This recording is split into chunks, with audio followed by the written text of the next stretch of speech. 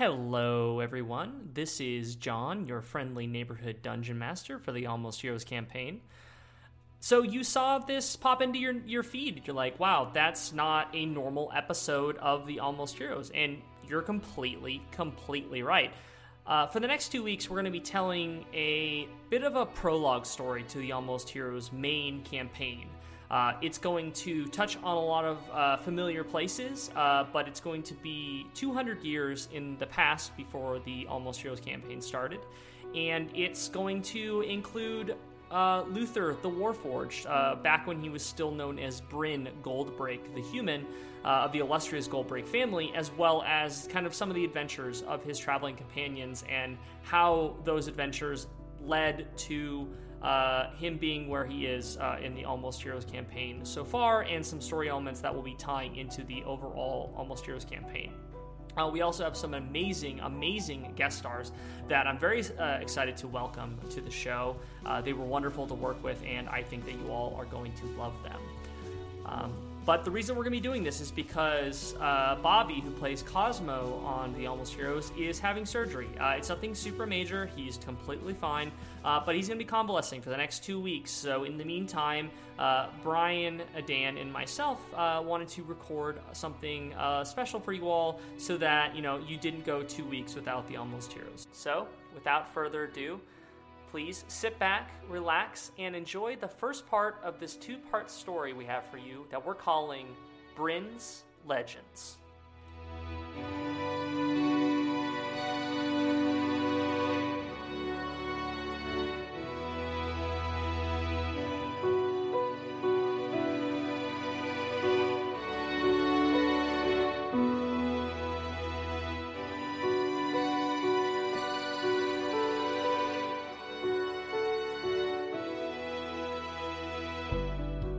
Before we get started, I want to introduce a couple guests that we have joining the Almost Heroes for this week from the Arcane Focus. Hey, really happy to be a part of this and to join you guys at Almost Heroes. Both me and Amber, we stream on the weekends as well as Fridays, and honestly, we're just excited to be part of this really awesome adventure. Glad to have you. We're so stoked to have you for this fun romp. It's going to be, it's going to fill in a little bit of the lore of the Almost Heroes world. One thing is all these characters are completely created. Like the canon was created by all the players. So all these characters will now be kind of like chiseled into the stone that is, the legends of the Almost Heroes story were kind of, created by all these players here. So love that you all will kind of leave an everlasting mark on, the world that we're playing in. So welcome everyone to a kind of prologue story to the Almost Heroes story that we've been telling so far. This is going to take place 200 years before the Almost Heroes story even begins. And this story is going to focus on Bryn Goldbreak before he ever became Luther the Warforged. And it's going to focus on his adventures as well as his group of travel companions. So, Bryn is a human, kind of like red-haired, like fiery human, who is one of the he's part of like the noble family of Sakal. The current ruling family of Sakal is the Goldbreak family. There are four main families in Sakal: the Goldbreaks, the Silverstreams, the Bronze Guards, and the Blackworms. And currently, the Goldbreaks are the ones that are the ruling family.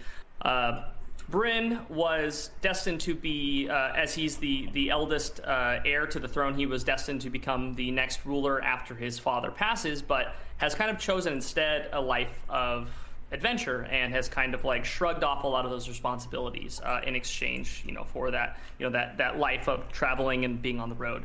It's more, it's a harder life, it's a rougher life, but still one that's, full of notoriety, as you accomplish, quest after quest. So now that we've talked about Bryn a little bit, I would love to go around and meet all of his traveling companions. So Brian, if you would be so kind as to start us off. Sure. I am Brian. I will be playing Sal, Algie Humble Bumble of the Humble Bumble Gnomes. No, I am not your friend. No, I don't want to talk to you. I'm an abjuration wizard. Stay away from my friends. Amber. I don't even know if I can say my last name that I picked for this character. I'm Amber. I'm playing Adela. I want to say Zephalos. Long story short, picked those names out of a Eldritch generator, so I ended up with this. She is an Eldritch Knight. She's kind of got a stern personality, and she probably doesn't get humor very well. And she's kind of been a loner until she's been with this group. So she takes things very literal, if you can kind of picture like a Drax character. Like, she doesn't kind of get those nuances. Awesome. I'm Dan, and I'm playing Intervarrella Callan. I am a Gloomstalker Ranger, very old. I make for help my friend Bryn, his little boy. Now he's no longer a little boy, but we go on many adventures, do many adventurous things. And these people, they're all right people. Mike. Hi, I'm Mike, and today I'll be playing as Treve. I'm a small guy. I'm a halfling. I like to hide a lot. I don't really want to get hurt, but I've been working with the Gold Bricks for a while now, and they treat me right and pay my bills. Awesome. Without further ado, we are picking up with this kind of intrepid band of adventurers led by Bryn, kind of mid quest. You all have been tasked, throughout many adventures and many quests, going hither and yon. Some for gold, many times for not, because Bryn isn't really motivated by financial gain. Coming from a kind of noble family, money isn't something that he's had to worry about in the past, much to the chagrin of many of the companions who would really like to get some coin from the missions that you all are going on. A lot of times it is just for the kind of satisfaction and the reward of just, a smile on the face of the person that's been saved. But what you all have been tasked with is there has been some excavations and some kind of archaeological digs going on in the what is known as the Sea of Sand in the southeastern side of Sakal, this large sand-covered region, and they've been kind of hunting for these kind of arcane, essentially like detecting, like they've been detecting this like kind of these arcane traces that they've been trying to dig down and recover these artifacts that are buried below the sand.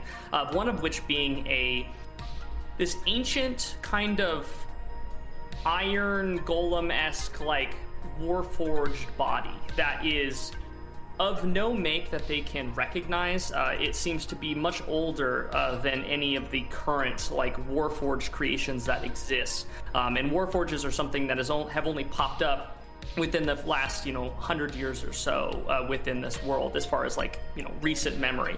So this thing is kind of a question mark as to where it came from, what it is. You can tell that even though it's made of solid mithril, it has been underground for some time. And exactly what its purpose is, or what it was, is a mystery. Though it is definitely full of arcane magics, it doesn't seem to be active or sentient, or doesn't seem to be living at all currently. And so the mission before you is to take this essentially inactive warforged body, traverse it across the continent of Sakal to the west coast, where then you can put it on a ship headed out of Westreach across the seas to the continent of Nuarda, where the the dwarven city of Goldengrim has been doing a lot of work on developing warforges and kind of like this new style. It's been kind of becoming more and more popular and more like almost like an arms race there of developing these kind of like metal bodies. It's even gone so far as to many of there are many dwarves there that have actually kind of like, especially towards the ends of their life, kind of decide to forego their corporeal forms to inhabit these kind of like mechanical bodies instead, to kind of live past like death essentially. As they are the current experts on these warforges, it seems like it would be fitting to take this body there and to see what they make of it. You all are about halfway through your journey currently, and you have traveled kind of northwest across the Call, traveling past the mountain ranges, across the multitudes of rivers around kind of the Von Herslock, and have, as you're just starting to like get tired from and weary from a day's travel, you find yourself approaching your destination stop for the night. Your kind of band of adventurers is traveling with this cart that is just kind of like covered and has the body of the Warforged laying in the back of it. Maybe a couple of you are riding alongside or like riding on top of it. Maybe a few of you are walking. You come across what looks like the beginnings of a large pit mining operation. And before you kind of come to the edge of that, you see a sign that says, "Welcome to Tin Town, brought to you by the Boulder Fist Mining Company." This kind of like wooden sign that's like, has been painted and like is ornate as possible. Kind of one of those things where it's very humbly made, but you can tell that someone spent a lot of time with kind of like the filigree and trying to like make it look as good as possible with very few resources. And below that sign, you see a couple other signs that are kind of attached to it as well, kind of tacked up haphazardly. One of which says that, if you're looking for gold and can swing a pick, come join the Boulder Fist Mining Company. So you seem like some sort of advertisement to join this Boulder Fist Mining Company, trying to get more miners involved in there. If you can swing a pick or swing a sword, they want you on their team. You also see below that one that is much more scrawled almost like a child. It's very childlike. And it just says about 4 words. It says, Matic, and then below that it says, ale equals 1 silver. And then below that, scrawled even probably the clearest of all of them, but just because from practice probably, it just says Tom, Tomm. And so as you kind of pass by this sign, you come to the edge of what you assume to be Tin Town. If you're familiar with pit mining, it's essentially like a half-mile wide hole in the ground that has tiered down 1 or 2 times. It's just a big, wide circle hole in the ground that, there are tiered levels that are kind of descending downwards in almost like a funnel into the ground. In the center of the hole, you can see what looks like some sort of, ramshackle mining, building, probably like a main hub for the mining operation that's going on there, as well as like kind of a lot of tents and mining camp, set up around it.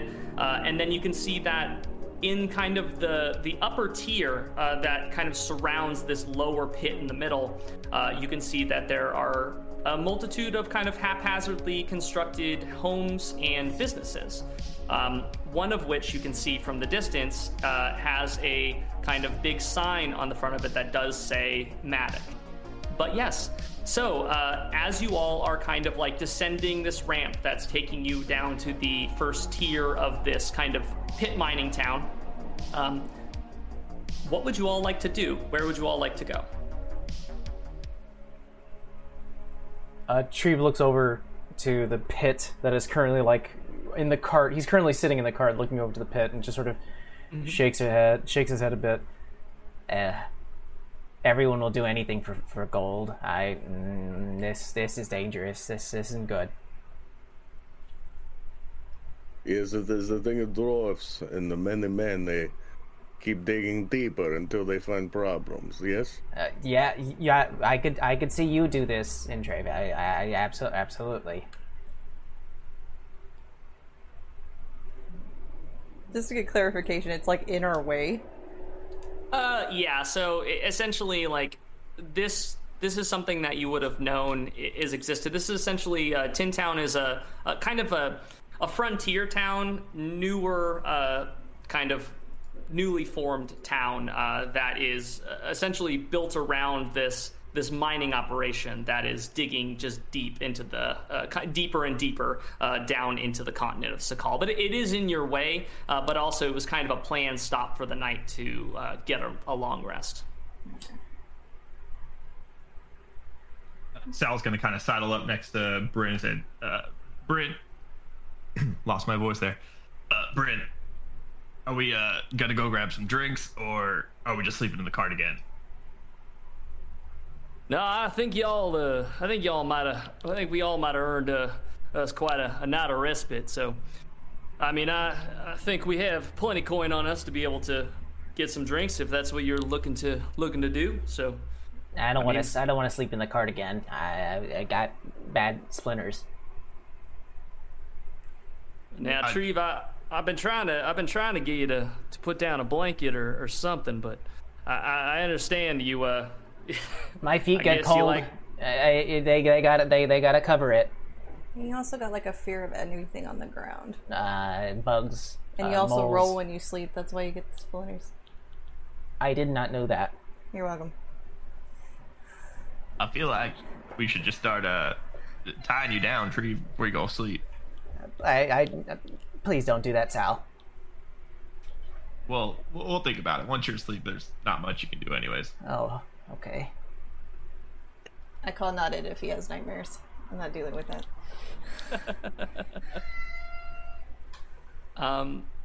Yeah, so I think that you all start making your way down, kind of down into the first level, and as you do so, you see a couple people start to approach you as you start kind of like cresting the edge, and think of like a spiraling pathway that kind of is taking you down through these kind of tiered steps that make up this pit mining town. And as you're kind of going down into the first tier towards the Matic, you see these three approach you. It seems like they're wearing this kind of like you can tell that they're miners in general. Like they're kind of wielding pickaxes and then also maybe like a short sword on their hip.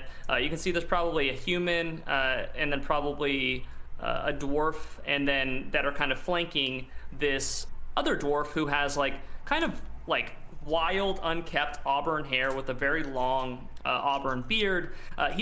His clothes are a lot less like dirty, and you can tell that he may not be in the mines themselves working, but he gives off an air of kind of of authority, I guess would be the term. They have an eye patch, but aside from that, they just have a battle axe kind of strapped onto their back, and as they approach you, welcome to Tin Town. Brought to you, of course, by the Boulder Fist Mining Company. Go on, Tree. Salji just grunts. Bryn.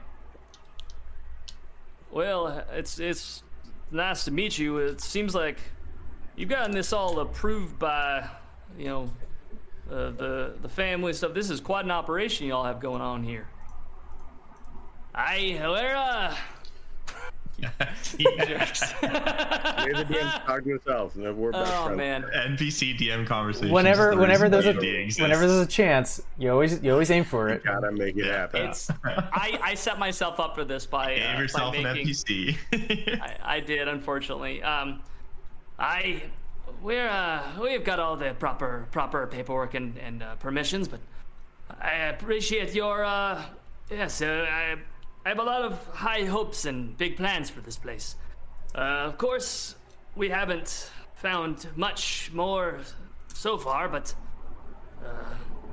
our hope is to find some magical ores deeper down. But so far, it's just been just a hell of a lot of tin. The name. I presume that's why you call it Tin Town, yes? Yeah.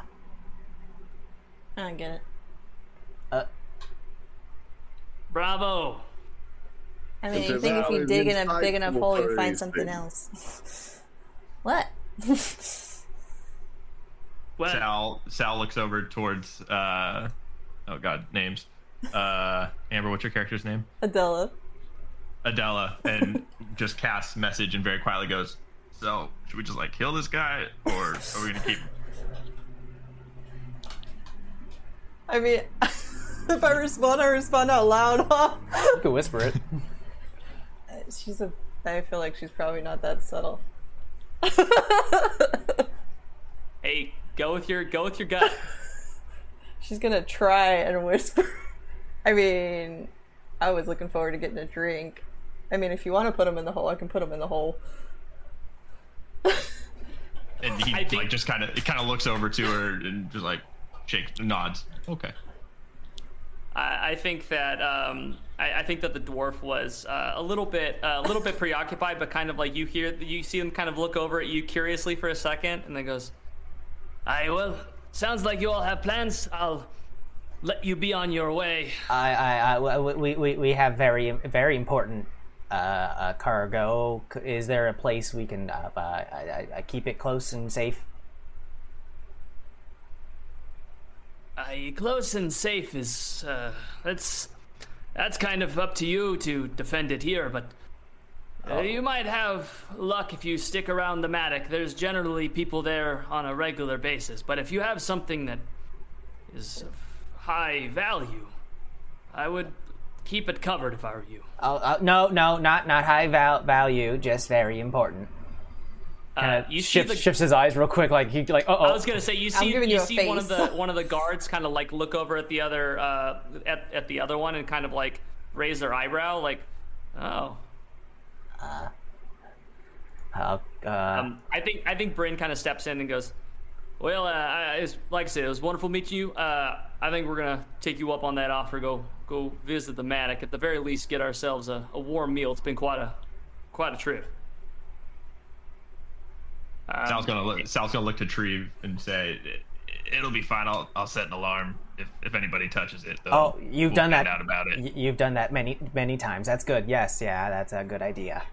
I do the same thing when you fall asleep to make sure you don't wander off. I'm learning a lot of things. You're a heavy sleeper. I was gonna bet you 10 gold he was gonna walk into the hole, but I mean, since we're gonna let him out of the cart.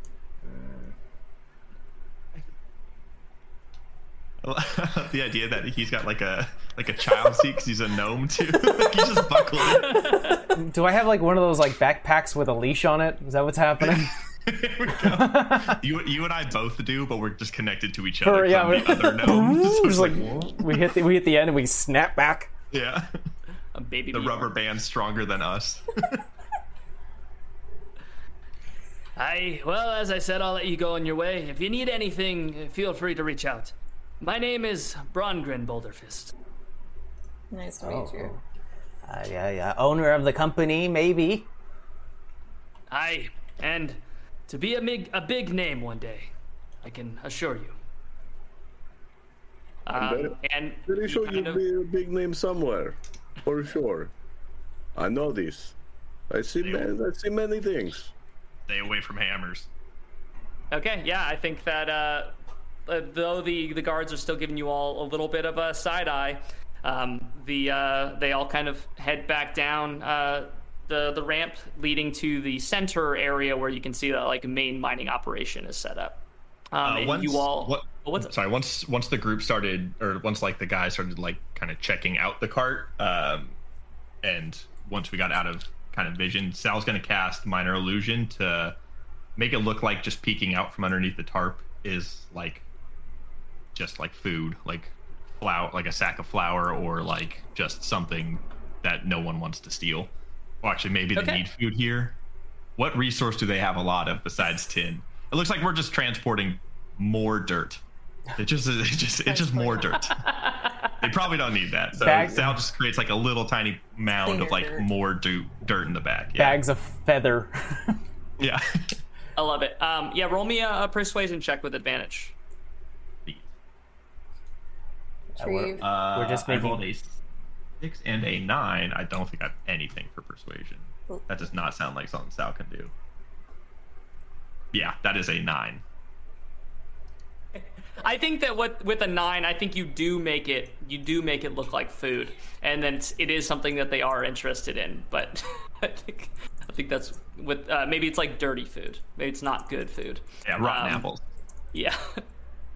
But yeah. So you all continue on your way. Kind of now that you're on this top shelf of the kind of the tiered Tin Town, you make your way around to the Matic. And so what the Matic is it's kind of like think of like an indoor kind of style bar, where it's kind of like a big veranda, like big covered area with no real walls, just a bunch of pillars, and then there's a bar in the center of it that's kind of like, you know, four-sided, like the bartender could kind of like move around to all four sides. And then there are just tables, kind of like picnic tables set up all around this big kind of like open space. You can tell that this was probably like the bare minimum they could get away with for setting up like a tavern, essentially, in this space with as little materials as possible. It doesn't seem like wood is, though there is a kind of a forest around the top part of this town. You can tell that they're probably trying to be very sparing with the amount of wood that they're using to try not to deforest the entire thing. But yeah, as you all kind of are approaching and are able to, I'll leave it up to you to how you want to set the cart out. But you can see that behind the bar is what looks like a very large Goliath, who is kind of tending bar. And there's probably like maybe 4 other patrons in this place, all of which look like they work for the mine. And one thing you did notice on the sign coming into town, there seems to be like a running count of population. You know, there's like 4, and then it's crossed out, and then there's like 8, and then it's crossed out. And I think currently it's probably like 12 or 15 people that are currently in this town. Population changes that frequently. I love it. It's like they're 0 hiring. accidents, except just They minus keep on. Yeah. They have a flip thing that's like 0 days since accidents, and they go 1, and Yeah. someone dies, and they're like, "Oh God damn, put that that back." make that a 12. It's directly related to the amount of people they add. It's like the new people coming on. 0 days since someone fell into the pit. Yeah. Well, if you guys want to go grab us some seats, I think Intivar and I can take care of the cart. We'll just take it around back, and I'll set up some alarms on it. We can have ourselves a hoot holler in the middle of the night. Adela, do you mind securing a seat with me? Like picking you up and throwing you in it, or like No. We talked about this. Well, you don't. Bren, always, she's doing it again. You don't always exactly, you know, you got little legs. You don't exactly fit very well. Now you Sometimes got. it's a struggle for you to get up in there. Last time, that's what you had me do. So by adding It is- the throw. It is fair. That is fair. Now don't pick on him unnecessarily, but she does have a point. She does. If you could actually grab the opposite of a booster seat for me, that'd be really appreciated. I hate when my feet dangle. Good point. Same here. I will ask, and we'll head to like the bar and see if there's I'll maybe help like you reach the counter. yeah, sure, on one What of is the the stools. antonym of booster? What is booster seat? This is thing that is not known to the Intivar. It's like Well, a we'll see what they little- say. It's like a little, you know, thing of wood, gonna and then we put quickly them on it so they could see The that. opposite of a booster seat. Or Yeah, I'm gonna use my power thesaurus here and you go sit on the get floor. the antonyms. It's like a lazy Intivar, boy because you just like see. Intivar, you know when I'm driving the cart and I can't see over the horse's butt, so they put the little pillow underneath. The opposite of that. Well, make for you sit taller, so you can still see below, above horse's ass, as you normally do. Yeah, it's really hard to go straight when you're just staring up the barrel of a horse. So I like to, make sure that I can see over it. I want the opposite because my feet don't touch when we do that. So we're So looking at maybe- we're gonna look for a maybe we Japanese just ask style. for lower Seahorse ass. seats. Is this what we say? Is Yeah. this what how you say in common? You make for seahorse ass. I think if we, I mean, Yes. I love this character. I love all these characters. I hope they live forever. I love the Russian wood elf. It's perfect. Good thing they're gonna. Good thing they're gonna live forever. We'll go to the bar and see the Goliath. Do you have like a sitting? Where- not a booster seat. It's like on the floor. Lower to the There's ground. pillows. Oh, well, hello there, little fella. I think I have something you might be interested in. A detractor seat. It might be what you're looking for. I like this I guy. got a couple of those. And he actually goes out and like walks over to the table that you all are kind of looking to sit at and kind of like adjusts a little bit of a lever on it, and the seat on one side of it lowers down about a foot. I was gonna say this sounds like something you crank and you fly out of accidentally, but we'll see. Or just as a Goliath, he just pushes it into the earth. He's like, Yeah, there. Crushes it down on one side. Yeah. There you go. Thank you. Yeah, thank you. Will you all be needing any kind of refreshments today or anything of that sort? Seems like it's been a long road. I'll take an ale. I don't know about this one. I'll have like an amber rose tea, lemon on side. You're gonna ask for tea? Now, is that like the leaf water? Is that what you're looking for? He sighs and he's like, "I'll take an ale." Hey, you don't know. It could Now- have been good leaf water. Did you all happen to see our advertisement coming into town? We do have a deal going. She's not good with puns, but her intelligence isn't bad. So she got that one. Advertisement. Yeah, still learning the language a little bit. It said. You're being rude again. I stay quiet. Like freeze up. I think that the Goliath, kind of whom I guess you all would assume to be Tom, unless they just happen to write that at the bottom of the sign. Kind of sheepishly, kind of like looks a little bit like sad by the fact that he messed up that word, and then walks over and starts grabbing ales for the group, and kind of sets them down, spreads them out on the now lowered table. So Sal with mean, if Intavar is tying up the cart, and he looks over to Intavar. He goes, and I think it's time we, take care of what we were planning on doing too. Like Brent told us to, we should make sure we set up a cache here. And Intavar and Sal are going to take the time to dig up a hole, and Sal is going to bury 1,000 gold. Jeez. And I don't know if Int wants to do anything.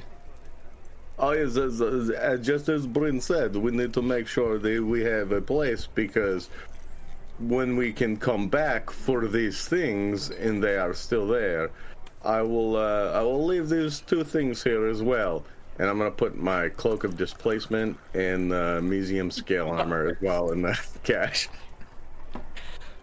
And So, if you haven't figured out what they're doing yet, As a fellow Canonically- DM, canonically, you guys are assholes. We're very aware. We know what we're doing. You're very Canonically. You're very smart. And very much an asshole. I think I just took John's line. yeah, who knows what the ravages of 200 years would reap on items That's like that valid. buried below the surface, or who knows whether with the pit expanding as much as it has in the future, that who knows whether it's been found. But I appreciate the attempt either way. I think it's hilarious. Pragmatic. so canonically, there is now 1,000 gold and some magic items buried behind the Matic. Awesome. And then, while once we finish that up, and I'm guessing Intavar's going to tie off the horses to something. Sal's going to ritual cast. It takes like 10 minutes. He's going to set alarm, and he's going to just trace a space around the actual cart itself. So if anyone besides our group, and if the horses get spooked and cross the line, they're void of it as well. But if anybody else crosses that line, I'm trying to do that. It's going to be auditory or only I can hear it. We'll just do it so only Sal is tripped. It's going to be just purely magic. Okay, awesome. Yeah, there's now an alarm set for it. Sweet. So is everyone basically joined back at the table now and kind of enjoying some drinks, some food? Yep, Intavar would follow Stalin after tying up the horses and laying out our cash and marking a very specific wall on the back of the Matic with a Valinar X. Whatever the Valinar alphabet's form of an X is, it's that. Okay. So kind of like a Valinar version of, X exhibit's been here kind of thing situation going on. Right. So so we all know X gonna give it to you. Yeah, exactly. There it is. Yeah. Intravar, I ordered you 2 ales. I know now. He also may have offended the bartender. Nope. Didn't do that. Yes, you did. You made the man sad. That's a big man to make sad. Yeah, that guy's pretty big. I'd maybe refrain from doing that in the future. Well, I do not think Treve did much wrong. He tried his best. He's not good socially. He got me 2 ales. I gave 2 ales. A big Goliath. I do not know how you say in common. He's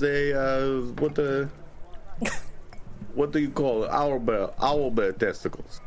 That's how we say in Old Valinar, but they don't translate very well. And he takes his ales and fucks off slightly adjacent from the bar to sit down. I'm going to be honest, I can't often tell if you're complimenting or hurting people's feelings, but either way, the nicest thing anyone's ever called me was owlbear testicle. Treve, you've got a friend in him. Yeah, I do. I'm the owlbear testicles. I will not translate well into common. It's a good thing. It sounds bad. I'll wear it with pride. You are a good little friend. It pats him on his head as he goes and sits The adjacent. giant Coke bottle glasses that Treve wears kind of go off skate, like a little bit off. I hate when they do that. I do too. It's the worst, and I go sit down. I think Bryn, who was kind of up at the bar, you see him kind of like talking to Tom and kind of pats him on the back. Kind of makes his way back over to the table and goes, "Y'all upset him something fierce, but I think that a couple extra coins is able to calm him down, and well, of course, a nice, well placed, back pat, but." No harm, no foul. Well, so, we have plenty of coin back in the cart, I think. No, and I took care of that request from Bryn. Don't worry, Bryn, it's been handled.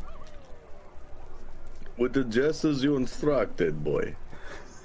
He I Bryn on the shoulder. Well, I appreciate that. Glad you could carry that out. So, I've got a question. We were talking about this on the way in, and I just wanted to kind of circle back because we never really landed on something. What the hell are we going to call our little band of merry folk here? The survivors. Because we always survive every endeavor. This is a good one. I like this. I like this one. I don't know, guys. That seems kind of foreboding. Maybe we stick to something a little less optimistic. All right. How about we go? Many of the things we say in Old Valinor do not translate well to common, so I might see this one out because I do not want to make everyone else uncomfortable. I was going to say, I kind of like the owlbear testicles idea. It implies, strength, and also there's more of us.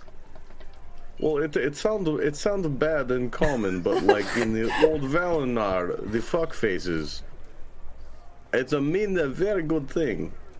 How about the back agains? Like, we'll be back again. We'll definitely be back again. We know this one, right, Tree? Is ale towards him.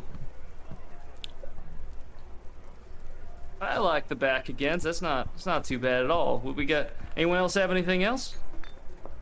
I prefer that over the owl bear testicles. Just just kind of across the board. Yes. Again, it's a good sentiment. It's a good sentiment. I appreciate it. I do. But I don't know if I want to be constantly referred to that without context. I want that to be for close friends only.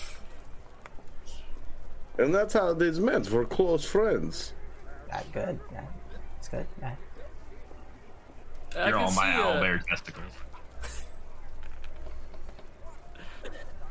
I could see kind of being referred to as like, you know, we'll come into a town and you know, they see us kind of walking in town like, oh, they're back again. I get it. It's, you know, kind of rolls off the tongue. It's very easy to remember. Works for me, at least till we find something else. I'm sure we'll have plenty of time on the road to really think this through, hash it out. I'm really come up with kind of, you know, brainstorm some ideas over the next coming months and whatnot. The months and years, right, boy? And he raises a glass to Bryn. Cheers, buddy. Because we will be alive for many years beyond this. I've never really been a fan of branding. I've always thought it's kind of pedantic. I always like to think of it as branding anyway. That hurt me. Not Treve, that hurt me. Yeah, that hurt Amber. Psychic damage. Yeah, everyone takes psychic damage from that terrible pun. As everybody's drinking, Sal is going to cast Shape Water, very not subtly at all, and he's going to pull all the water out of his ale, and he's going to dump the remaining like bread particles or yeast particles into Spear, and then put the water back, and then he just drinks the water. Okay, right. I love that. I think that you all probably for food too. There's probably some sort of like stew trencher kind of situation going on. Something simple. Yeah, Sal would have no issues pulling from that, or is it that it's just available like to cook with?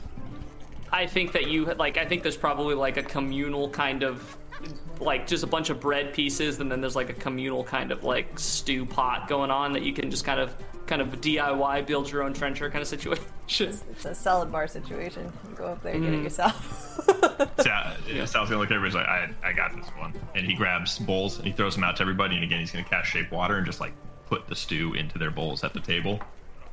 And then he takes 5 pieces of bread and he sets them down in front of him and goes, these are for Sal. And he starts eating all the bread. Very convenient. I appreciate this. You hear a bit of like rustling, like papers being opened, and Shreve takes out like aged cheese, like finely cut, like from like a fine cheese platter, and just like not wanting to show everyone, just sort of eating in the corner. Okay. Does Intivar smell it? Roll me a smell check. What? Perception check. I love that. Good old smell checks. So 16 plus 7. Woo! Ooh, I would say so, probably. Pretty pumped that the first roll of this was to see if I could smell his cheese. I mean, to be fair, it's on brand. I think you have an item in our other campaign that heightens your sense of smell. So That was also your fault. It's a that bit is of my fault. It's a bit of Asiago, some Brie, you know, some finely aged Gouda. Like this is probably something he brought back from like the from Bryn's families. That's a very very pungent thing, my friend. Do not worry, I will not tell the gnome. Sal will know nothing of this cheese. God, I wish I had cheese right now. Thank you. I appreciate. And he sort of like cuts a little piece and gives it to Introvar, who's like, it's like comparatively nothing, but he's like winks and he's like, "Good, thank you."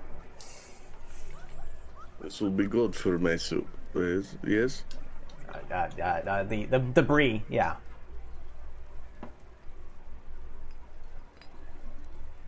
You enjoy a meal? Yeah, I'm just kicking back the ale. Yeah. No, for sure. Yeah, I think that you all have a pretty solid night. You you enjoy a meal together. Hang out, just have a good time with friends. And I think it's one of those things that like you all are on the road quite often, but there's only a few times when you all are able to like really truly relax when you're not like on guard, like sleeping out in the elements. And I think for whatever reason, the simplicity of it, the camaraderie, whatever the case may be, I think this kind of moment like sticks out as like one of those memories that you could tell that like this would be one that'll thing last that you forever. remember. Yeah, exactly. It's one of those memorable moments of simple but just kind of a great time with friends and companions. So you all enjoy a great meal and basically end up bedding down for the night. There's essentially like a detached building that has like some pretty modest sleeping arrangements in it. Just these a big room with a bunch of cots essentially in it, not anything too fancy, and you're able to rent that for pretty much silvers on the copper. And as kind of like the morning sun starts to come up, you all get loaded back onto the cart. Sal, I don't think anyone really bothered, at least not to get close enough in the night to the cart to set off your alarm, so everything seems like it's okay. You do see that there are some footprints that kind of go up to it, but nothing that like passed by your alarm spell. So you would assume that maybe someone was scoping it out but never moved closer than that, and everything seems to be as it should be.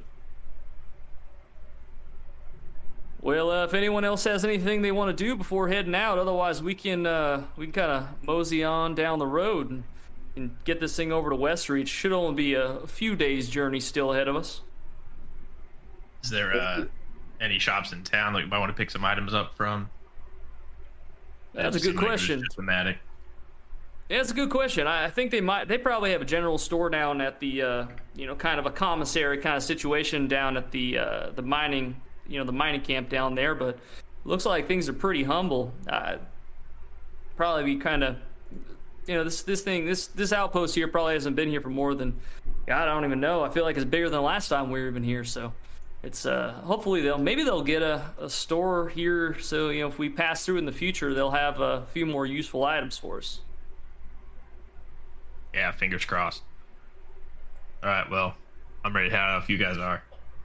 Can I do a survival check for the tracks Yeah, for sure. to see what type of tracks they are? Not that my mod's that great, but I will try. Maybe some small dwarven feet. 13? Yeah, so I think that you kind of what I think you're looking for originally is like you're like, okay, like were those people those guards that were kind of creeping on it before, did they come back? And then what you notice is it seems like they're kind of like smaller, and like you think like maybe like children coming to like creep around on the cart potentially.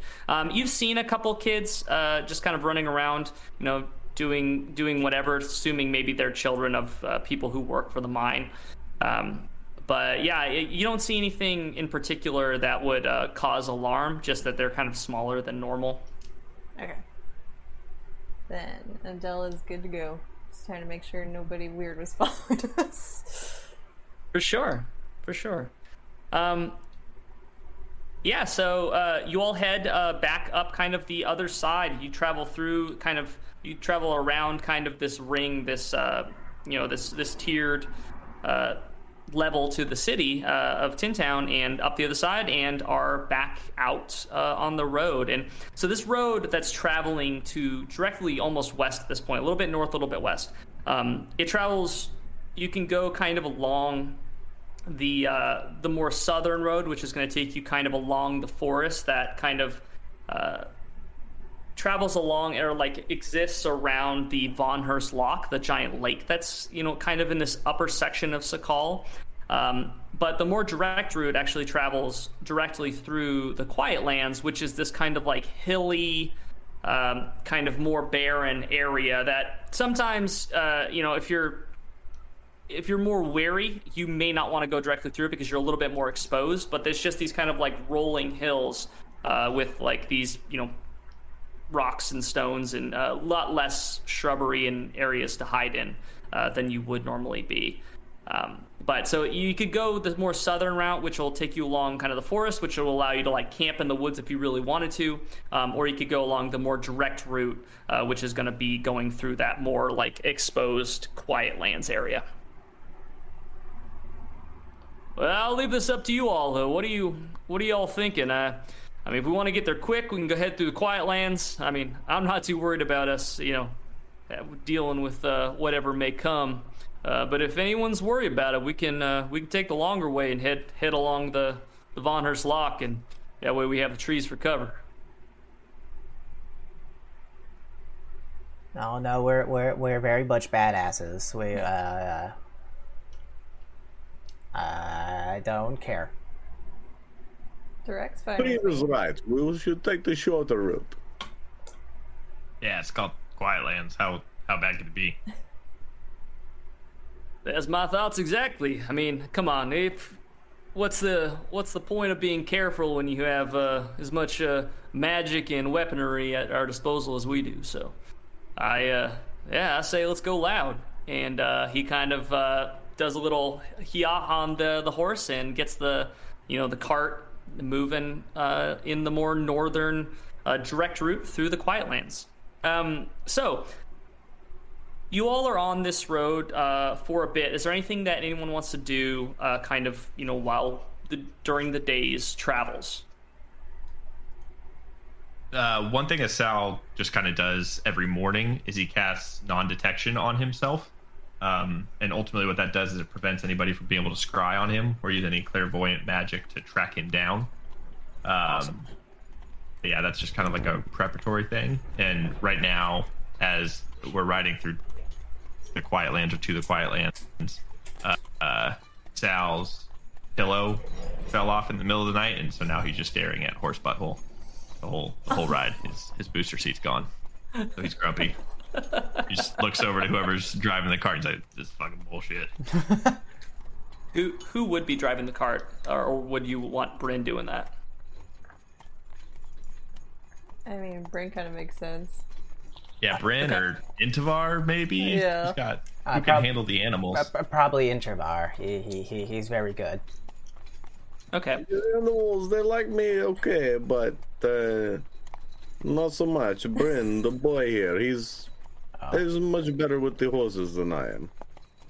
He has a much more gentle touch than Intavar, you understand? Yeah, I did see you try to kill one of our horses. It was kind of weird. It looked at me pretty wrong. I've seen many beasts in the wild, and sometimes they give you a look that say, like, you fuck you, no fuck you. I'm pretty sure you're eating an apple. I think it just kind of wanted the apple, but that's fair. It was my apple. Dilla, do you want to take care of the horses or Bren?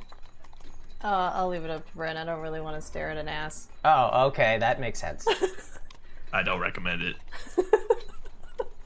Do you want us to make you a new seat? It's fine. I'm fine. It's fine. Whatever. You don't seem fine. It's fine. Yeah, I'm a second. You don't seem fine. Like maybe we can put some hay or something to. I cast minor illusion and make my face just smiling, but it's like 3 inches off my face, so you just see me grimacing behind it, and there's a face right in front. No, that's just I'm smiling. Creepy. You seem more disturbed than you did before. So. Also, Sal doesn't really know how to smile. It's just kind of like this weird. He just knows that he's supposed to show teeth. Grim mask of death that's happening currently. It's more bottom teeth than upper teeth. Now you stay in front, because if anybody looks at you, maybe they'll just be terrified and run away, because they won't have that interaction. You sound like my parents. Oh. So you all are traveling, having this conversation about how you're trying to convince. It's because we're so good friends, and we will always stick together. Absolutely. Yeah. Absolutely. And you're trying to convince Sal that he needs a booster, trying to figure out ways to get Sal a new booster seat that he's clearly trying to say he doesn't need, but his Grim Mask of Death is saying otherwise. But yeah, you all are traveling on this road for some time, maybe 6 hours or so, when you suddenly start hearing these, what sound like a combination of a few noises. You can hear people shouting and yelling, but you can also hear what sounds distinctly like roars and almost like a slight bleeding of some sort of animal in the distance, and almost like a flapping of wings as well. Yeah, how would you want to approach that? You don't see anything yet. You can tell maybe it's behind a few of the rolling hills up ahead. Did you say bleating or bleeding? Bleating. Okay, I was like, we can hear the blood flowing. That's a lot of blood. Sounds like a hose just going off. My trachea. Hearing that, Intivar would try to listen further, being like the woodsman type. Like, my friends, one moment. I think there is some happenings over these hills. Yep, roll me a perception.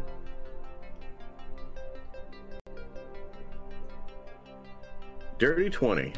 Ooh. Oh, sick. Okay, so yeah, you can you clearly hear the sounds, two distinct roars, and then that kind of like bleating noise, as well as like what sounds like 3 or 4 different people yelling and shouting, and then kind of more muffled and quiet, you hear what sounds like much quieter, like higher pitched roars as well.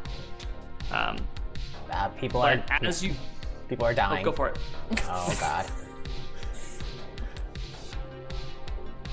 Well, it looks like our next adventure kind of couldn't wait till we could finish this one. So, anyone have any issue with us involving ourselves in whatever the heck is going on up there? No, I'm curious. You're the like there's one gonna with be the honor code, boy. Come on now, you're basically telling us what to do. Are we doing it or are we not doing this? Well, didn't know we had that kind of. It's you all have your own free will as well, but hell. And he pulls his big giant like greatsword off of his back and kind of like stands up on the cart to try to get a better view and goes, "Let's go help some people." So as the cart continues forward, a kind of interesting scene comes into view. Maybe 60 feet up ahead of you, you see what looks like a very ornate cart that is kind of extended, and it's pulling a smaller cart behind it. The ornate kind of wagon itself that looks like it's like a passenger wagon for like probably someone of nobility or of high esteem, and then behind that there is what looks like a cargo wagon that is covered in some sort of sheet or canvas or whatever. There's probably 2 horses pulling it, and there are about 3 what look like kind of hired mercenary kind of guards that are running around with spears and swords, fending off what looks like a chimera that is on the ground attacking this cart. And you now can tell that the different kinds of roars and the bleeding are coming from its lion, its dragon, and its goat head. And this full-size chimera is absolutely just like attacking this caravan. Treve goes invisible. like a scared octopus or squid in the ocean, just Nope. Right. Nope. He did it again. Sal looks over, like, Treve, I think, son of a bitch. Treve. No. And then I'm gonna feel for where it. He says no. Did he do it again? He put like your hand on my forehead. I'm like, no. Hold on. I smack. Found him. Yeah, I think that if you all are looking to get into combat, we could probably roll for initiative. Okay. Let's do it. Oh no, I missed my +5 with advantage. Don't feel bad, man. I have a -1. While y'all are doing that, I will be. Blend dice right now. I have never been this dexterous before. I have never played a rogue. Not bad. I'm just trying to see if where it tells you if the spell's a action or a bonus action in here. I mean, most Are you on spells. D&D Beyond? Yeah. If you go to your actions themselves and then like filter at the top, you go to like action, It's action. Yeah, it'll Okay. it'll tell you the show spells you how have you can access do the to. bonus. Gotcha. Thank you. Although I'd like straight up lied to you because I have way more spells than Did I use that? what it just showed. So maybe that doesn't actually do that. It does. At least for me, it does. Spellcaster BK. Overwhelmed yet? Bruh. All the stuff you have. Bruh. This I've is never once played a caster. The closest thing to a caster I've ever played is an arcane trickster And you Always jumped the jumped to caster. wizard? at jump level right 10. Wizard, dude. He's getting so much Jeez, going you must be overwhelmed.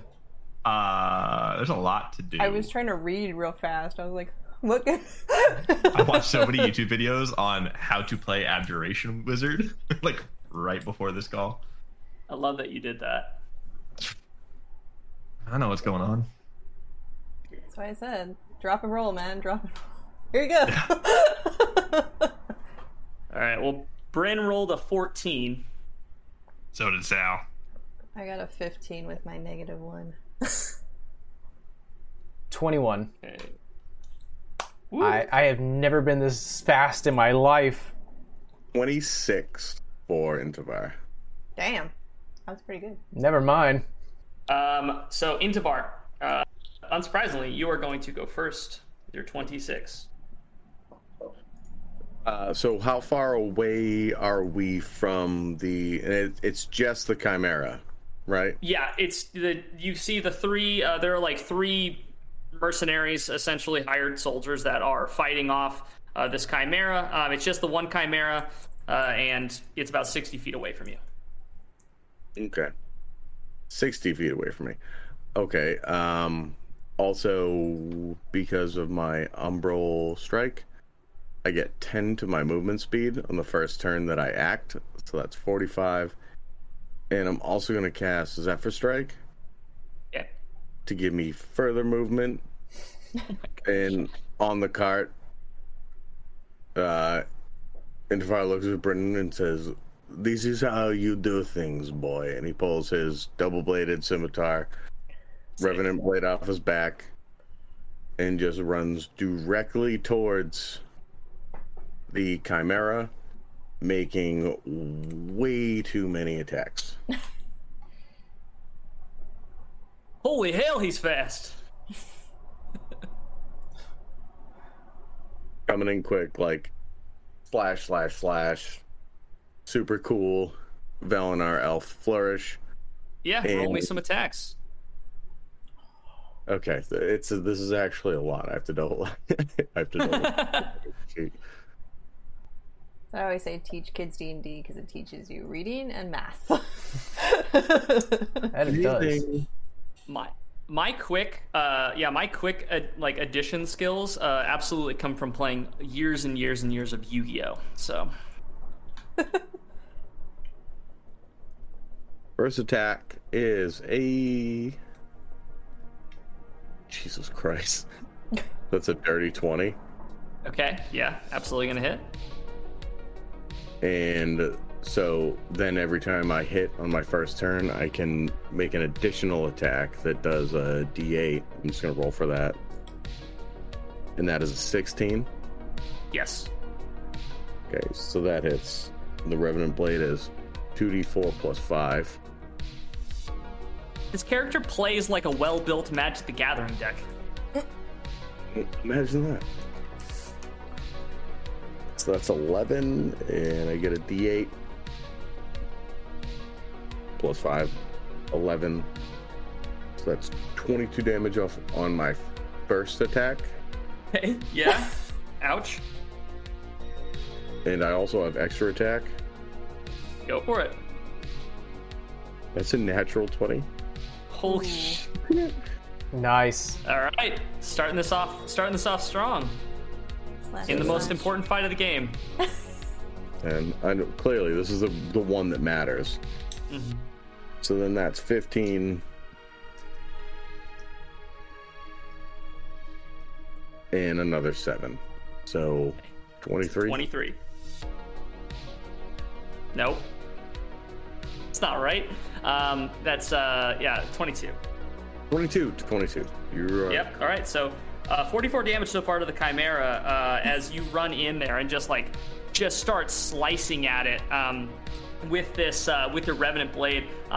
Which one of the heads would you have gone after first, or what would you have gone after on this Chimera targeted first? like the base, the general base of the heads. Okay. Like so neck. not one of the heads in particular, just like the neck in general. Yeah, like neck area. Okay, I think it's reared up on its back legs, kind of like going to strike at these guards when you kind of run up and just like start like slicing at the like neck chest area with the Revenant blade, just kind of like cutting across it, just opening up these rents in the kind of like hairy hide of the base of the lion head's neck. But awesome, that's a hell of a way to start. Treef, it's your turn. I'm invisible. I don't want to be seen, so I move up like 15 feet, and I nervously, invisibly pull my short bow out. I pull back and I let go. Yeah, roll me that damage, or roll me that attack. Let's go, Treeve. It's +9. Shouldn't be that bad. Oh, okay. 12 plus 9, so 21. Yeah. Cover all bingo. Let's go. That is for... would this be sneak attack since I'm, well, both invisible and because of my allies next Absolutely. to it? Okay. Absolutely. Oh, that's max damage on just 1d6. That will be 11 points of damage initially. Okay. And then the sneak attack is an extra 15. Okay. Damn, we finally broke out of that, like the double numbers. It was 22, 22, 11, now 15. And then I am no longer invisible because I attacked. And quickly I realize that and I'm like, and like run to like the horses. And because I am a halfling, I think I could hide behind creatures that are bigger than me. Okay. And I will use for sure. I'll use a bonus action to stealth. Awesome. Where were you aiming, by the way? Do you have anywhere in particular? Any of the heads or anything else? I don't like the goat. I don't like the eyes. The eyes scare me. Okay, yeah, that's actually you loose this arrow, kind of shaking, and then you let it go, and this thing like flies and just like shoots and pierces directly through one of the creepy goat eyes out the other side, and you see the head just go limp and is now hanging lifeless at the on the creature. Ugh. And just bonus action. Hide. As you shoot this goat head, the lion head roars in just anger, and the dragon, you see its mouth just fill with red flame as it does a flame attack on both the caravan and the guards in front, as well as Intivar. Oh, the guards. So, Intivar, I need you to make me a dexterity saving throw. Got you. That would be a 23, sir. 23, absolutely you save, so you're only going to take half unless you have something that lets you evade. No, I don't. Ranger, do not have evasion. Okay. One of the guards is able to jump out of the way, so he's only going to take half. Two of them completely beef that roll. And that's going to be 31 damage split in half. So you're going to take 15 damage, Intivar, and the two guards that did not get out of the way completely just like absorb elements. Okay. Awesome. So you get health back. How does that work? It's like half. He halves the damage, and then he could keep the a... incoming damage, and I have resistance to it, and then I can loose that on my next attack. Oh, sick. Okay. So instead of 15, Awesome. it would be like a 7? What's happening? Yeah. Yeah. We always round down. So 7. So you take 7 damage, and you can just like release that next time, or you just absorb it completely. On my next attack, let me double check. On my next attack, it takes an extra d6 of that damage type. Oh, sick. That's really cool. Awesome. The two guards that didn't make it absolutely just like they are engulfed in flame and just kind of start screaming and fall to the ground, smoking, and are dead, you would assume. The one that is able to dive out of the way only gets about halfway burned and scorched and kind of pulls himself kind of off to the side, out of the way, just kind of realizing or looking at his companions getting burned and realizing that whatever coin he's getting isn't worth this, and just kind of pulls himself out of the way. The side of the side of the cart itself is the main front, like palanquin, is engulfed in flames. And is currently, the flames are kind of starting to lick up the side of it, and the canvas covering the back one, you can see that it's in danger of catching on fire as well, but it is not currently on fire.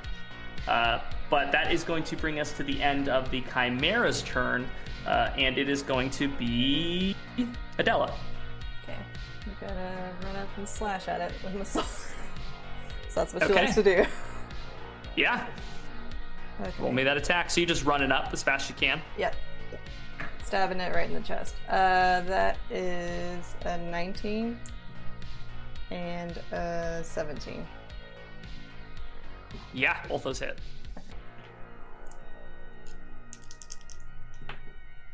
Yeah. That's 8 points of damage on the first hit. Yeah. And 9 on the second hit. Oh, wait. Can't do math. 11 on the second hit. Okay, so what was the total? 8 and 11, so it's 19 total. 19 points of damage. Okay.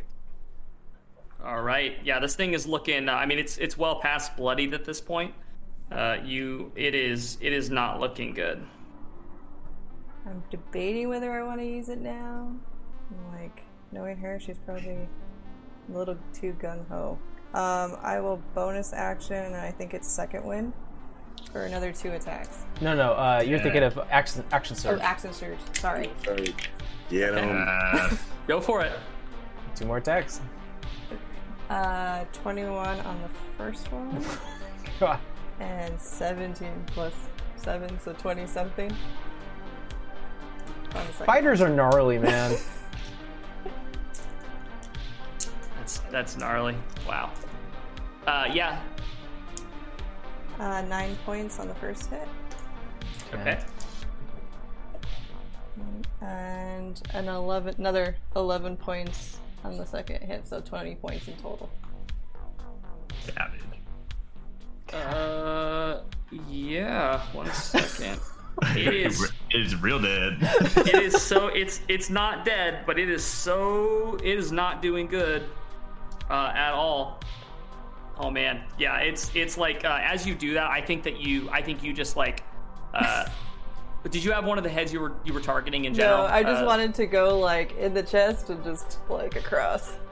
Okay, I think that you kind of add into the damage from Intivar and like the cuts across, and I think that you just like put this blade in and just like drag it across, and you see like one of the front like limbs at this point is like basically just hanging off. It's not in a good way at all, and I think the dragon head, like you must have severed something in there, because that head just kind of like falls lifeless, and it's just the lion head that's now currently like roaring in a lot more pain and aggression than it was before.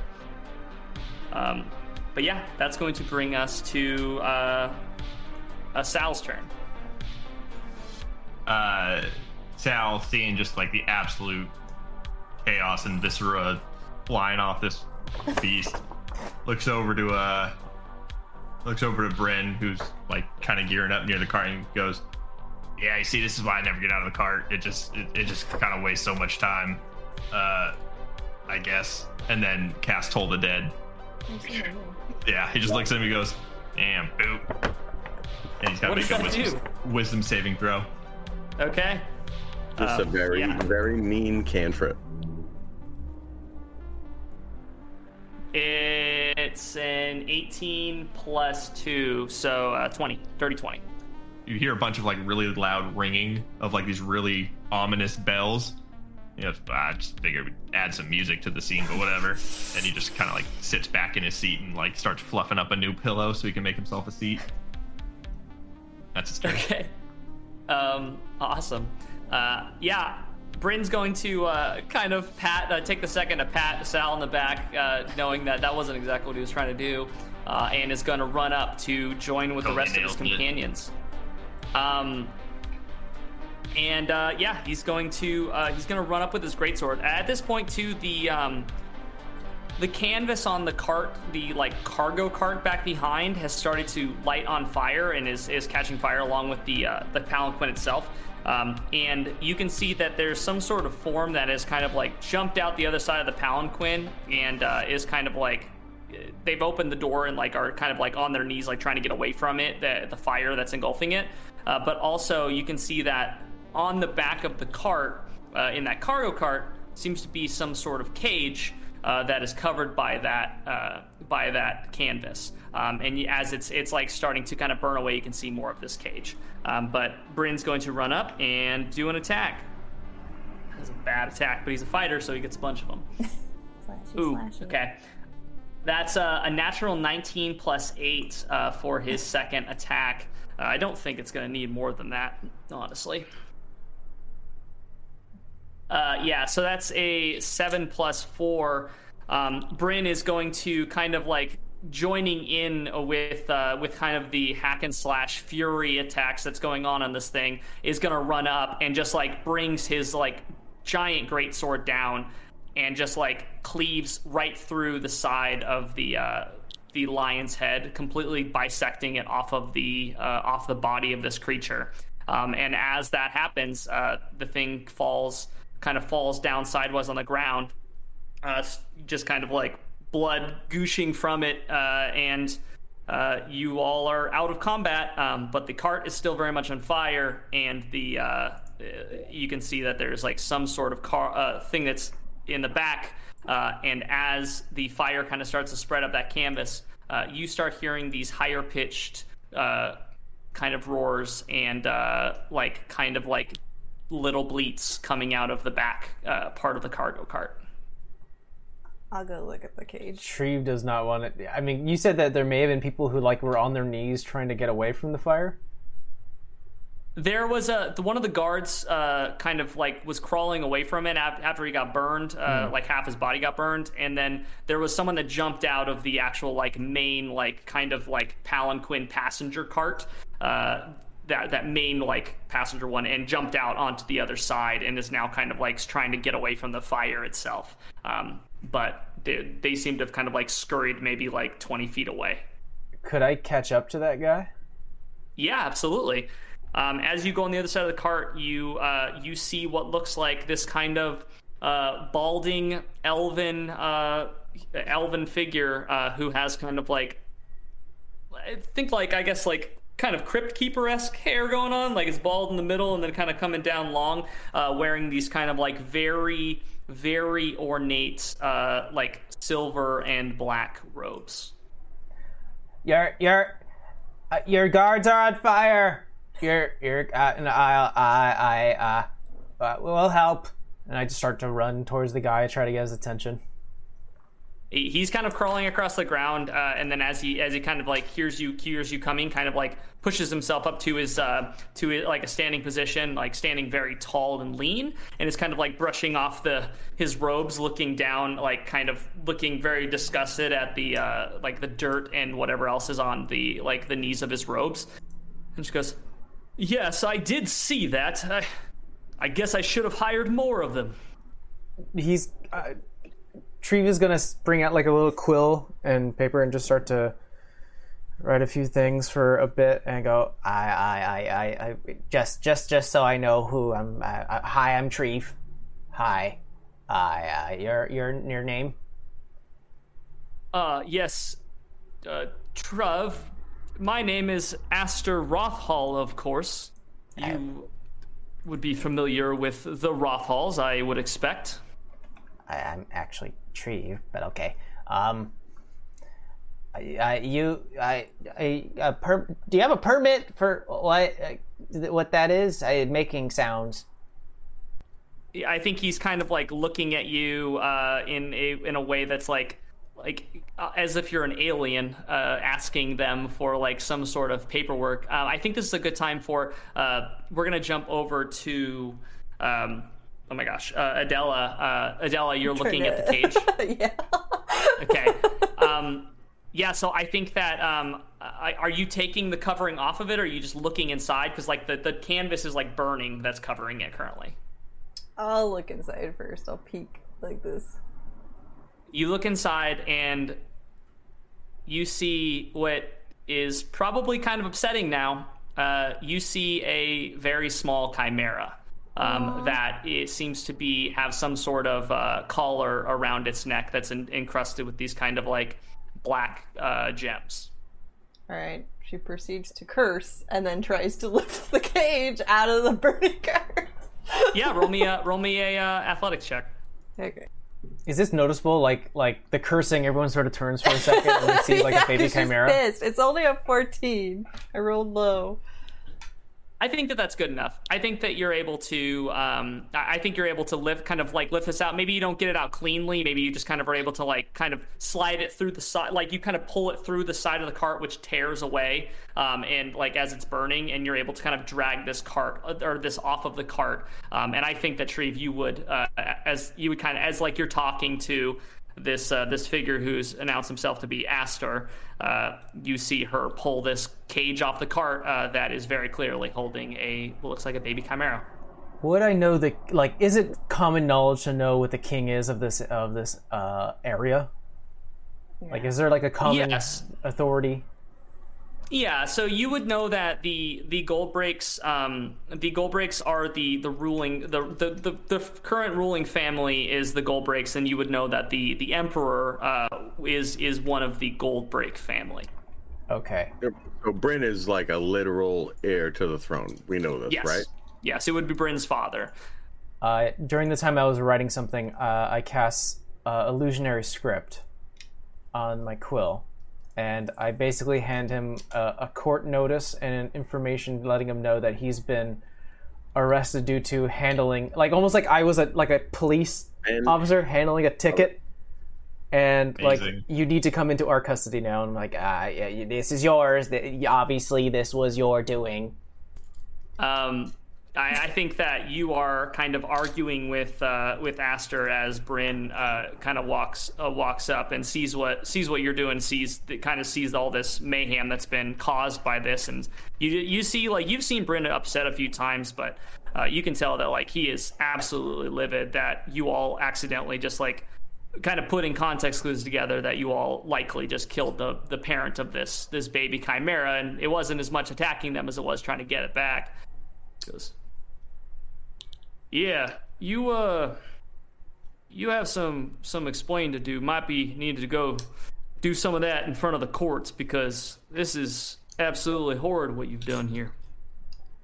And Aster kind of looking extremely smug and just like an absolute dick, looks over and goes, well, this I don't know if we'll be going to the courts for this. This was to be delivered to Rockdale Arena for the Blackworms, so this is not really something that you have any business in, Goldbrake or not.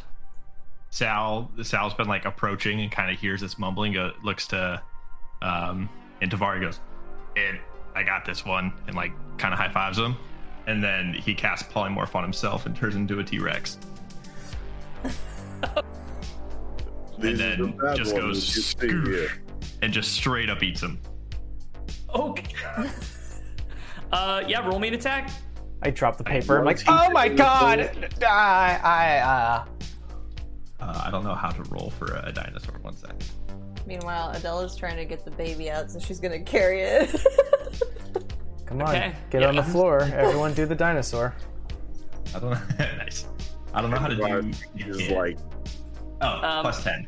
22 to hit. T-Rex eating him is like, this is what you get when you mess with nature. You mess with the woodland. This is my penance. We shall help the baby.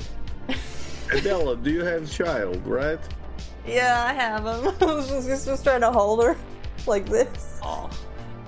Good. We shall tell her to stay behind the mattock in Tin Town for 200 years. 3 heads. Yeah, I was gonna say, I think it's like pretty small, so I think that you're able to like hold it in your arms, and I think the like probably like maybe the lion head, like they're taking turns licking you on the face as you're holding it. But yeah, I want to get back to Aster, who is sitting there like kind of looking extremely smug and proud, and like kind of like arms crossed, looking up in the air, like eyes closed, like this is for the black worms. And then this Tyrannosaurus Rex head just comes down, caving into the ground, and like completely like just like eating them in one fell swoop. I think Bryn jumps back and goes, "Oh my holy hell, what?" And then looks back and goes, "Sal, I thought we talked about this. You got..." The T-Rex. All right, well, the T-Rex swallows and just looks. Keep an eye on him, but like, how do I keep eye on him when he do this shit? Tiny little T-Rex thumbs up, and then he just like morphs back down into drops. I cannot control this kind of shit. Come on, boy, you know better. I always asked about the logistical point of it. If he eats a guy and he transforms back, what happens to the guy? that's a good question. gonna Have you ever walk had any up. kind of like digestion issues, Sal? I've been around long enough to know to chew my food. Oh boy. Hey, boy. this is why you have anxieties, my friend. Like, why would you want to think of such things? I let that go. Like, you are not a T-Rex eating person turning back to norm. You do not need to burden yourself with such thoughts. This is bad for yourself. I need to take a class. I was gonna vote we punch him, but I like this method better. I was definitely planning on punching him at the very least. So I think our minds are. Sal just kind of took it a couple notches further. I T-Rex punched him. But Sal is I got all little hands, good obviously reach. hero here. Here, Treve, hold this. Maybe It's- it'll give you something to It's take as care big of. as me. I just sort of like an actual human holding like a Doberman. Just It's friendly. It's just we- if can it we just go burps, back it to the may cart? get yeah, some fire it smells. on it. I think it burps like a pretty like okay. fiery burp just past your head that you're able to like dodge because of your evasion. And then I look at the goat. And I'm like, oh. I turn it around. I don't like the eyes. So you want the ass up portion? You I don't ra- want- It's a Like baby. the Samara butt, huh? Hey, I'm not gonna yuck Treve's yum, but yeah, it is a baby. Give it back. I'll You know take what? We're putting it in the cart, right? I'll take it. No, I grab the freaking baby and I dimension door into the cart. And I won't have to walk and hold it. It's now in the cart. I don't want it. I'm going into the front. You be nice to that baby. If it I got you a falls, booster seat. if it falls, it falls. This is the whole thing. We're just gonna protect this baby, and this is how we're That's- gonna die. I mean, really, that's it. Like, this is really just the story of baby Chimera baby. I mean, it's like, hey, you know what? You know, the Mandalorian, they had Baby Yoda, we have Baby Chimera. It's really all just for a brand play here. I think He told him it just ate a frog, and he's like, "Don't do that," but it still did. And everybody Still oohed did. and awed. This is all for a shirt. You're making merch out of this, aren't you? It's really just we're trying to fill out the action figure line. Baby can true. hear.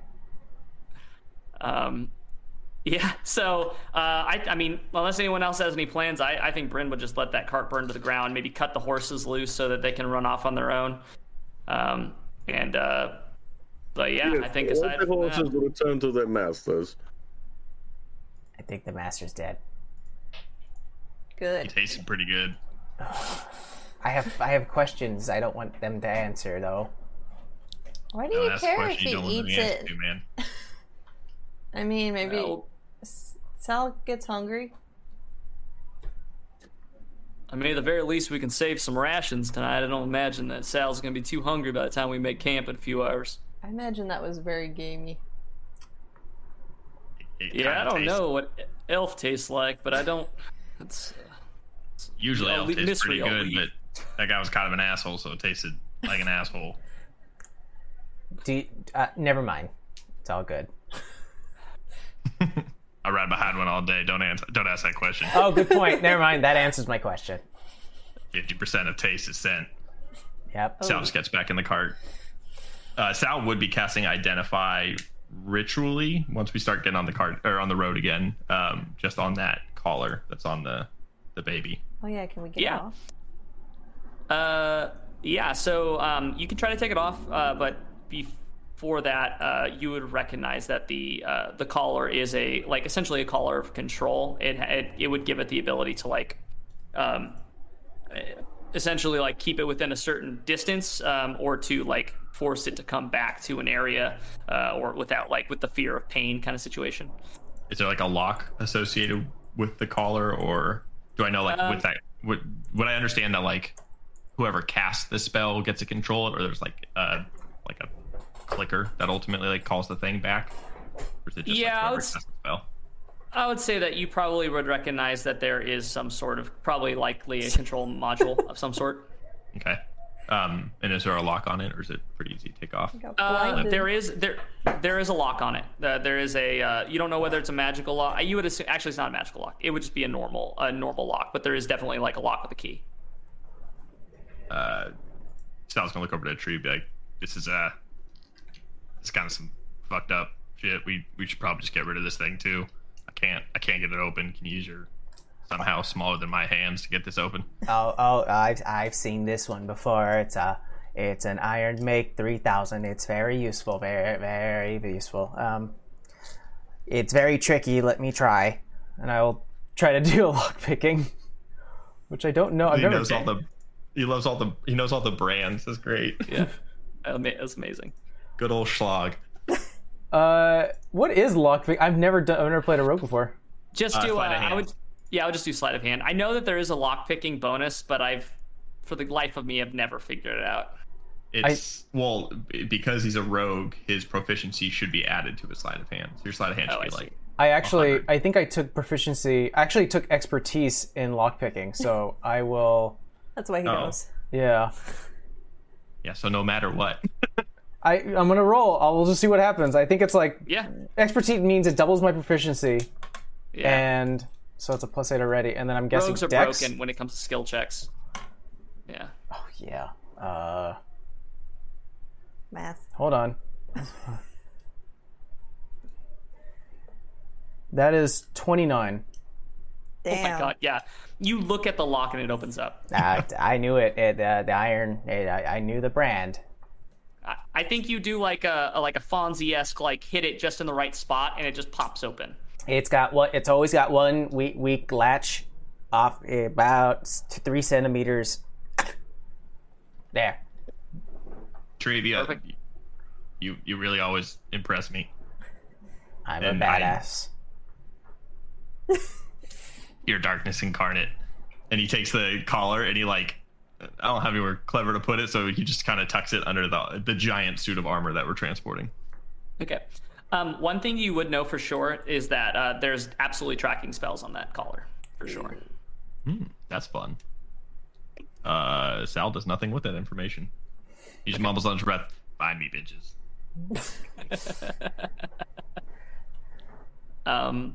Awesome. So, I guess now at this point you all have you kind of continue on the road past this burning palanquin and caravan that just leaving the whatever that one guard who kind of crawled his way away, just kind of to his own devices, hoping maybe he can find some sort of better work if he survives. And you continue forward. I assume probably playing and messing around with this baby chimera. If you all feel like giving a name, go for it. And you continue out throughout the rest of the day. If it was a girl or a boy. Yeah, I don't know if chimeras have gender. I'm gonna say it's ungendered. I think. Renee, it could be both boy and girl, or Sydney. I've seen both. I don't like. I always thought Sam. A really pretty name was Cosmo. Thought that was always a really good non-gender specific name. How about we call it Problem? That's rude. It already is. I like that. That's nice. What about Maybe? I like Maybe. I like that name. Maybe it dies. Maybe it lives. John, if you kill our pet, that's rude. I'm gonna. You know what? Who knows what happens? So you along with your new pet friend, maybe, continue for the rest of the day without any kind of potential issues, and you eventually get to the point where it's getting dark, and everyone's getting pretty tired, and it seems like it might be a good time to make camp for the night. Roll me some perception checks to see, or actually, roll me some survival checks to see what kind of what level camp you guys are able to find. I can help with that. I have advantage. I find it adorable. You guys still make camps, and I start casting Lehman's tiny hut. Oh, good. Yeah. Yes, let's go, wizard. I just ritual cast right there, like as I was like, "Oh, what are we gonna find?" Like, idiots. 27. Just, like, make a dome. There goes my 27 though. Okay, I there rolled you go. a Yeah. natural 1, and I have a +7 to survival. I say the ranger failed survival checks seems the worst. I was like, I got this. Nat 1. So I'm chilling in Lehman's tiny hut right now.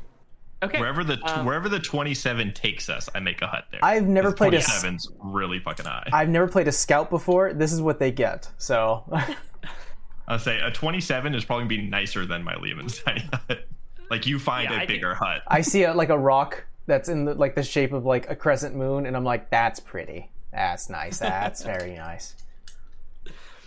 Yeah, I think that you find. I think you find this like overhanging stone that's kind of like laid on. It seems kind of out of place, but it's basically laid kind of like on this across this hill, making like a very nice covered underneath area where Lehman's tiny hut kind of fits perfectly underneath there. So it's like protected from the elements and hidden from people, but also, you have Lehman's tiny hut. So it makes the hut the same color as the stone around it too, so it's extra difficult to see. Awesome. So yeah, you all kind of set up your camp. I don't think the cart can't fit inside, right? It has to stay out. Yeah, Della's taking the baby in the hut. She's not leaving it out there. Perfect. Yeah, that'd be like probably the capacity is our group. Okay. Horses and cart need to stay out. Indevar would stay out with the cart, being the wood elf, not having to actually sleep. Awesome. So as you kind of are all setting up, pulling out bedrolls, things like that, I assume that like someone would probably want to start cooking food. Who would be the one that would like cook? Who's like the cook for the group? I feel like that's Indevar. Indevar gets a fire going, but no one is happy about it. Uh-oh. This is good surplus that I have. It is good it's very good for your bones. It's like, I don't know, what is the Sakalian equivalent of beets? I think that's a good. I think like some kind of turnip that's. I think like in a Intivar's parsnip? hands, probably like gray. It's like not appetizing in any way, shape, or form, but it's high in nutrients. It's very good for you in the wild. You boil this, you eat them. Here you go. And he's just handing people gray beets, and like they're still very hot to the touch. I grab a fork and I poke it, and I see a little come out, and I'm like, oh. We had these last week. I remember what they did. And I kind of sit down and like slowly eat the food. I'm like, I'm not gonna feel well tomorrow. What they did? Can you eat anything? I like You can eat anything if you put your mind to it, but these make you very strong, Adela. Very strong. I'm still pretty full from the elf. I'm gonna feed one to the baby and see if it eats it. Oh, smart. I think the goat one does. I think the makes other sense. two turn their heads up at it. Okay, well. Picky pants over here. I eat some of my cheese. It's secret cheese. The secret cheese. The secret cheese strikes again. Sal just kind of says out loud to himself, God, I wish I had cheese. Yeah. You don't want to Yeah, share. I think Bryn's just kind of laughing, having a good time, and eating his gray beets without much without kind of any complaint. Just kind of enjoying the companionship, the camaraderie. So the Intivar, the fire you set out, I would assume it's outside Liam's tiny hut. Maybe there's a couple like stones or little hillocks or whatever that you can sit on. We all die from monoxide. It's like we're hotboxing in here. It's very much outside of the hut. Okay. Beyond does the not fire. know that I we would be can't sitting handle just outside of it, small cook fire. That's great. No, I love Sal it. would've- So who? Sorry, Sal would have taken the time again to set up alarm in case it missed anything, but he would just do it around the cart again protecting just the merchandise. Okay. Yeah. So I think that everyone's just kind of hanging out, having a like a pretty like humble meal, eating these great beets, laughing about how gross they are, and I think Bryn just kind of looking around at y'all, and it's kind of smiling, and then maybe someone catches his kind of sees him, like who would be the first one to notice that like Bryn just kind of looking around, just like smiling at the team and these shenanigans that are going on. No, I got a passive perception of 19. mine's 15. Probably you then. Yeah, I think that he kind of. I think he probably makes eye contact with you then, Sharif, and probably starts talking to you first, but then looks around at everyone else. Goes, I just want to thank you all. I know it's easy to kind of overlook the things we're doing. It's not all about the money, and I know you all wish I could collect a little bit more of that than I do, but I think just want to thank you all for helping me make this world a better place for the people that are in it. I couldn't do without you, so I'm not trying to make this into some sort of sentimental moment. We got plenty of road ahead, but I know. Thank you. Of course, yeah. You always treated us nicely. Yeah, no, I mean you've been around since I was a kid over at the at the manor, and same with you and Tavar. So it's been old friends, newer friends, just all the same. It's couldn't imagine traveling with another group. I really appreciate that we keep our group to a limited number. That really helps me with the interpersonal part of it. I mean, not trying to get emotional, but I tolerate you all. Yeah, well, I know you have that hard limit of 4, and anyone else ends up in that old T-Rex gullet of yours. So I wouldn't want to subject anyone else to that grim fate. Smart. No, I would not want to be inside of the T-Rex mouth of this tiny little gnome here. Sal, you have a problem, my friend. I think No, my stomach's fine, thank you. Oh, emotionally. No, it's not your stomach, my friend. It's emotionally. But either way, you're okay. I have a threshold, and this group exceeds it basically. But with the goodness that is Bryn, it's kind of offsets everything else. Look, I get He's way too fucking cheery. Is he not? I mean, since he was a boy this whole time.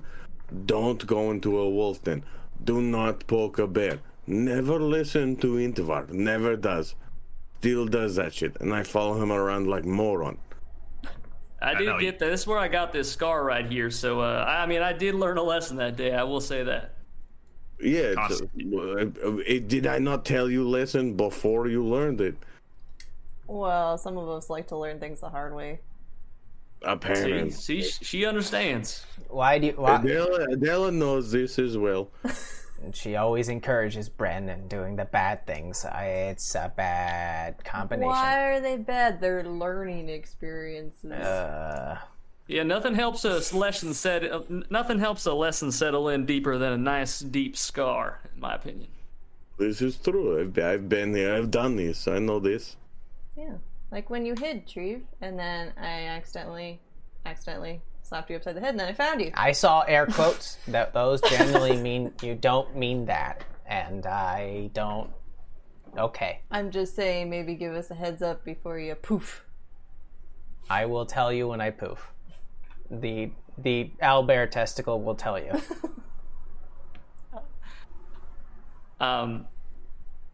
So as you all are talking, you all start to hear something that it's very kind of offsetting, and it starts quiet, and you're not really able to discern right off the bat where it's coming from. But you all start hearing just the words "run," and it's quiet.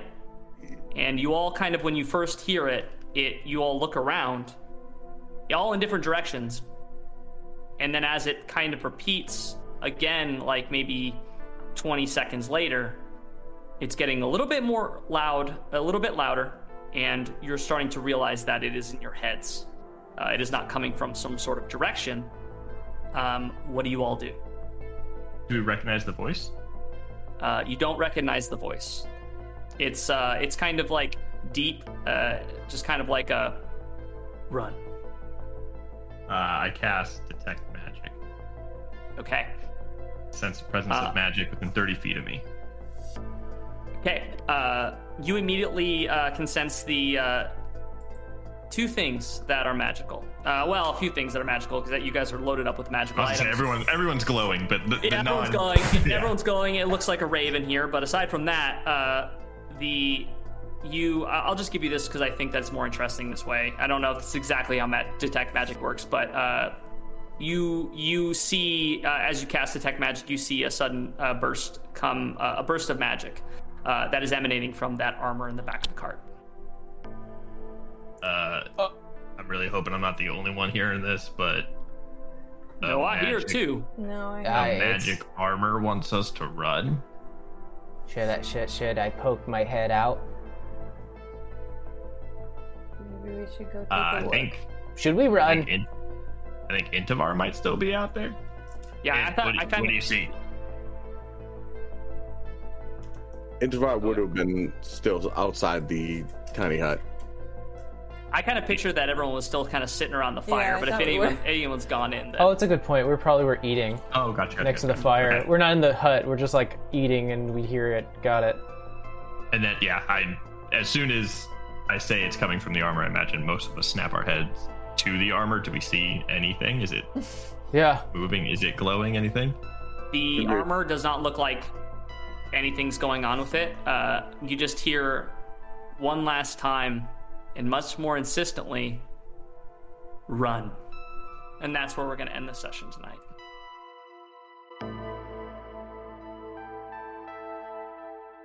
Thank you for listening to the Almost Heroes and their mostly 5th edition D&D adventures.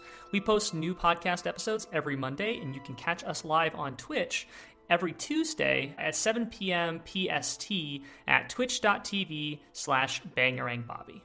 Tune in next week for the climactic finale of Bryn's Legends. See you there.